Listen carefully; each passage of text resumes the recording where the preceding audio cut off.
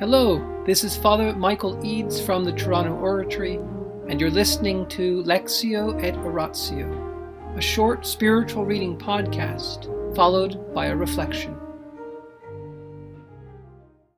Mother Teresa, Come Be My Light, the Private Writings of the Saint of Calcutta, Chapter 5, continued. Section 6, The Visions. This letter is the only instance in Mother Teresa's correspondence where Mother Teresa revealed these or any other visions.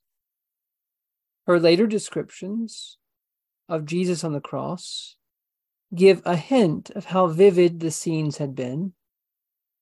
The visions were related to one another, each building on the previous one.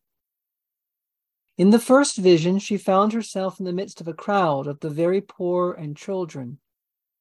The voice this time was not that of her beloved Jesus calling, "Come, come, carry me into the holes of the poor. Come, be my light." Rather, it was the voice of the pleading big crowd calling, "Come, come, save us, bring us to Jesus."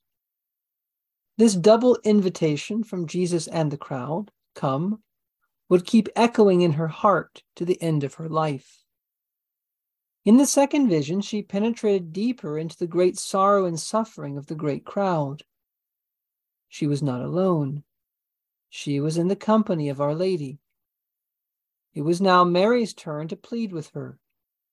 Bring them to Jesus. Carry Jesus to them. Mary was encouraging her to respond to both pleas, giving her a means for all to be well, by teaching the poor to say the rosary as a family, and by the assurance that Our Lady would be present. In the third vision, the great crowd's suffering intensified. They were covered in darkness. Mother Teresa could see them, but she could also see Jesus on the cross. Mary's role was intensified as well. She was a mother behind her, little child, supporting her, as they both faced Jesus on the cross. The voice was that of Jesus, reminding Mother Teresa, "I have asked you. They have asked you, and she, my mother, has asked you." He asked again, "Will you refuse to do this for me?" After this threefold reminder and the question that echoed her secret pledge, she answered, "You know, Jesus, I am ready to go at a moment's notice." Mother Teresa's certitude of being called by God and her desire to do His will gave her the courage to persist. To ignore or deny this call would make her guilty before God. Yet before she could act, she still had to wait for the Archbishop's reply. In the name of the Father, and of the Son, and of the Holy Spirit. Amen. Angels of God, our guardians dear, to whom God's love commits us here, ever this day be at our side, to light and guard, to rule and guide. Amen. Most Sacred Heart of Jesus, Teacher of teachers, have mercy on us. Saint Philip Neri, gentle guide of youth, patron of thy own, vessel of the Holy Ghost, pray for us. In the name of the Father, and the Son, and the Holy Spirit. Amen. Why did Mother Teresa not refer more to these three visions? The vision of poor children calling her,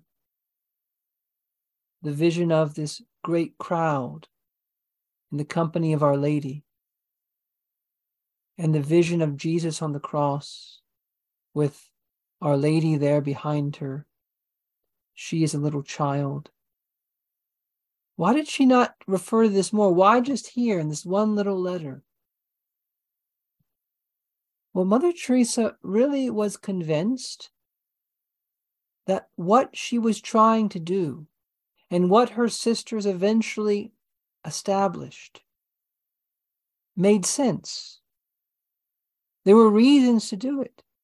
She wasn't simply wanting to go to the poor because Jesus told her to. No, she already wanted to go, as we've seen.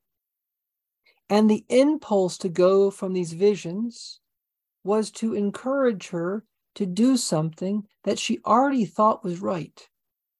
And she already thought it was right because there was need for it. And why was there need for it? Because these incredibly poor people in the slums of Calcutta had no one to look after them. And she didn't just mean physically. There was no one to look after their souls, that is, their spiritual dimension. There was no one who was trying to bring Jesus to them. Were there groups of nuns for the well-to-do? Yes. Were there groups of nuns that tried to bring Jesus to families who could pay for private schools? Yes. Was that good work? Absolutely. Were there groups looking after the middle class? Yes. But who was looking after the poor? And yet Jesus said, "What you did to the least of my brethren, you did it to me." In the name of the Father, and the Son, and the Holy Spirit. Amen.